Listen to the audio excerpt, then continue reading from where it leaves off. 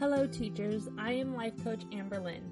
Welcome to my podcast, the only podcast using neuroscience and self-coaching strategies to rewire your brain to get the results you want inside and outside of the classroom. Thank you for listening.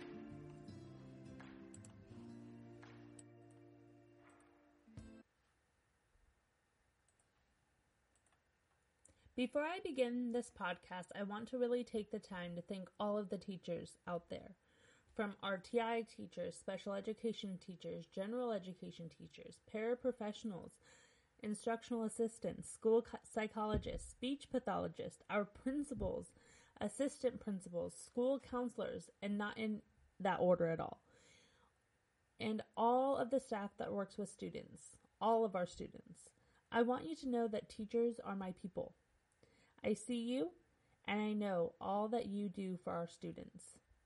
I have been a special education teacher for 8 years, serving mild, moderate populations, serving as an RSP teacher, special day class teacher, education specialist, and currently an ASD, autism spectrum disorder, academic teacher, supporting students who have behavioral challenges that impede their academics in the general education setting. I work closely with my general education colleagues to support all students. Prior to becoming a teacher, I was an instructional assistant for over 4 years.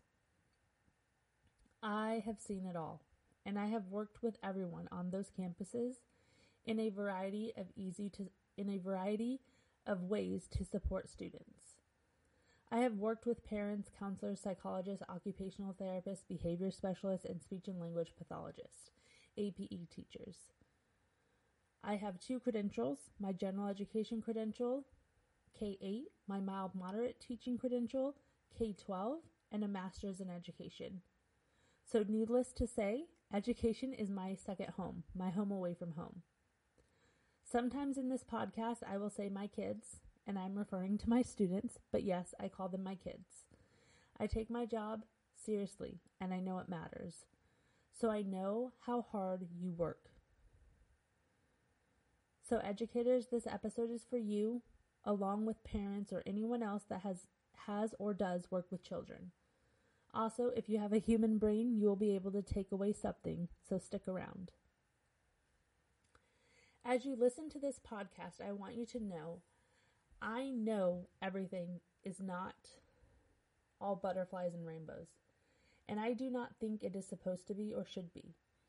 I do not believe we will always have positive thoughts or positive experiences with every student all the time, because we all have human brains. But I do believe that as the adults in the situation and as an educator, it is our responsibility to ourselves and our students to really dive into how we are showing up for ourselves and how we are showing up for our students. The classroom environment that we are currently creating. Being reflective. Thought work and learning about the brain has really changed how I think about students, how I think about their behaviors, their reactions, how I think about parents and their behaviors and their reactions, and even colleagues, our working relationships and their reactions. So these next several podcasts, I'm really going to be diving into that work that I've been doing and that I have done. I want to support teachers and students. I want to help coach teachers so that we can truly be there for kids. Kids have been at the center of my heart for all of my life. In today's episode, I'm going to be teaching about our brain and how teaching students about their brain is so empowering and so important. So let's first talk about our brain as a teacher. When I ask you, what do you think about yourself as a teacher? What are the first things that come to your mind? Later, you should do a thought download and write it all out. Write it all out on a piece of paper and see what being a teacher means to you. Or if you're in a place where you can pause this podcast and do that, take the time and do it. When I first started my journey as a thought leader, or my thought journey, I had a lot of self-limiting beliefs around me as a teacher. I had the belief that I wasn't good enough, no matter what I did. I wasn't a strong leader. I didn't micromanage my staff well. I wasn't strong, quote, enough in student behavior management. If I had to ask for help, I wasn't doing my job. If I took a sick day, I wasn't being the teacher that I wanted to be. If I took a mental health day, I would feel guilty about it. I'm a slacker. If I didn't stay late, I couldn't call myself a dedicated or hardworking teacher. I thought to be a hardworking teacher, or to be able to call myself that, I had to work above and beyond my contract hours. I still do, but it's down to 2 days a week. I had to say yes to everything and everyone who asked me for help or needed me to do something. And none of these thoughts were serving me as a teacher or producing feelings that empowered me to be the teacher and the woman I really wanted to be. Those thoughts filled me with shame, failure, insecurity, guilt. And then from those thoughts, I shamed myself into exhaustion, mentally and physically. I was constantly rejecting myself because I wasn't good enough. I didn't value myself as a person, let alone as a teacher. And that created such feeling of overwhelm with my expectation of what a, quote, good teacher was, that I was constantly stressed out and overwhelmed. So take time to really journal this out, write it out. How would you define a good teacher? How would you define a successful teacher? And how would you define a happy teacher? And after you write out all of those definitions, which teacher do you think shows up best for themselves and for their students? Before thought work, before self-coaching strategies, before learning any of this stuff about my brain, I thought a good teacher got to work early, left late. They complained about their job because if you don't complain about it, no one will know how hard you are working. I thought a good teacher responded back instantly to parent communication at all hours, colleague communication at all hours. A good teacher took her job personally, which meant taking everything a student did or didn't do, everything a student said or didn't say, even everything a parent said or didn't say, means something about me as a teacher. If a parent had a problem with me, it's because I wasn't doing a good enough job, or I should have done it differently. I took other people's thoughts and opinions and actions to mean something about me. And then I said they caused my feelings. I was constantly giving away my power, but I didn't notice it. I didn't realize it. I had not begun my journey of really understanding how the brain works. Before thought work, I thought a successful teacher was a perfect teacher. You know, the teacher who spent all of their time in her classroom making it look perfect, delivering Pinterest lessons, best artwork on the wall. She was always on her schedule. Her students always progressed. Her students always were well behaved. Parents always were in her favor. Sound familiar? I defined a happy teacher. Well, I didn't actually have a definition of a happy teacher. I guess to me, a happy teacher was really someone who just had a, quote, good class. You know, students that listened and were respectful and followed every direction a teacher said. I also had a manual for how these teachers felt and thought about their job. I learned later that a manual is like a script or an instruction book for how people should react or act or speak. So a manual, these manuals that I thought these teachers had, is I thought these teachers always loved their job. They always had energy. They were always positive. They were always prepared for everything or anything. Now, does that sound realistic? Does that sound like expectations that we should ever have for anyone? No, but that's what our brain does to us.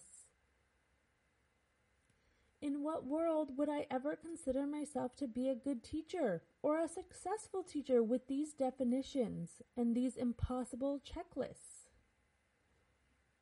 My subconscious narrative and expectations I had of myself always left me feeling stressed out, overwhelmed, ashamed, not enough, a failure, or not qualified, or not prepared, and not successful.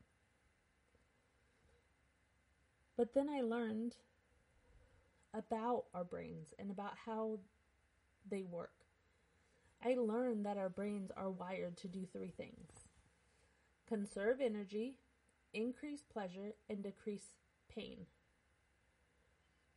I learned that my brain, like most human brains, have a pre-programmed thought pattern.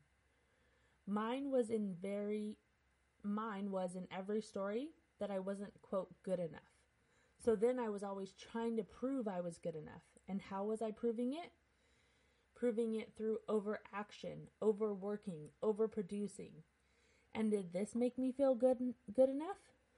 Absolutely not. It left me still hustling for my worth, feeling overwhelmed and stressed out and exhausted. I was so exhausted.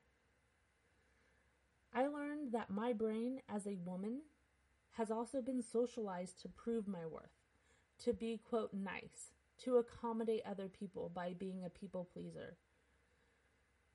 Other people being parents, administration, colleagues, and to essentially never find my value within me, but always outside of me and what others thought of me. When I found thought work and life coaching strategies, I had my work cut out for me. I started with wanting to redefine my value. I wanted to redefine a good teacher. I wanted to redefine what a successful teacher was. And I wanted to be a happy teacher most of the time, because I am still a human living a human life that is 50% uncomfortable emotions and 50% comfortable emotions. So what did I do? I journaled. I took a look at my self-limiting beliefs. I recognized and stepped into awareness of these patterns that my brain narrative had. I realized that my value was within me. Say it with me. My value is within me. I still practice these thoughts on purpose to continue to develop my belief that my value as a human, as a teacher, as a mom, is within me. Nobody can take it away. My value is inherent. It is not outside of me, and I cannot action my way into being the best teacher. I know half of you just went like, yes, you can. You can take an action to be the best teacher. But it's just not factual. If you do not find your value within you, inside of you, just as you are right now, you will never be able to take enough action to feel value, because you are putting your value on production and on the standard of production that keeps moving. When you are acting from a place of not enough, you create the experience of not being enough, so you will never be enough. So the first thing that we can do for our students is to know that we are enough exactly how we are. Our value is within us. And teaching students the same. Another huge lesson for me that I had to learn was how to apply that my brain, which also means your brain, which also means any human brain, is not always a reliable truth teller. Do you know what that means? Your brain is not always telling you the truth. What? I know. Your brain is not always giving you truth evidence. This blew my mind. Our human brain is wired to collect evidence for things that we believe to be true. So if we think we aren't good enough, our brain will gladly and constantly collect evidence to prove this to be true. If we think we are never enough, our brain is constantly collecting evidence to prove this to be true. If we think someone doesn't like us, or someone is not respectful, or someone is rude to us, your brain is constantly looking for evidence to believe this to be true. This blew my brain. It still does sometimes, because I want to trust my brain. You would think that it is my brain, I should be able to trust it. Well, that's just not the case. And that's when I was taught that our brain is not always a reliable source. It is not always feeding us accurate information. Our brain is wired to categorize and alert us of perceived threats. Our brain is not always providing us the actual facts. It has been trained. It is pre-programmed thought pattern. Its subconscious narrative is not always a reliable source in telling us accurate information. So guess what that means? That means it is our job to listen to what our brain is actually telling us, question it with curiosity, not judgment. And then it's our job to talk back to our brain. If we are not talking back to our brain, then we are not managing our mind. If we are not managing our mind, we are not engaging our prefrontal cortex. And if our prefrontal cortex is not doing the heavy lifting, that means our amygdala is. And if our amygdala is leading us, then we are in constant reaction mode and making every little thing mean something about us. And this just is not serving us or our students. If we are always in a reactive mode, believing what our brain is telling us, and we are not choosing thoughts on purpose, then of course we feel stressed out, overwhelmed, and exhausted. So guess what? If your brain is not always a reliable source about you as a person, your brain is not always a reliable source about the students in your class. Let me say this again, because this one is hard. If your brain is not always telling you the truth about you as a person, your brain is also not a reliable source about the students in your class, or what you make their actions or responses mean about them, or what you make their actions and responses mean about what they think about you.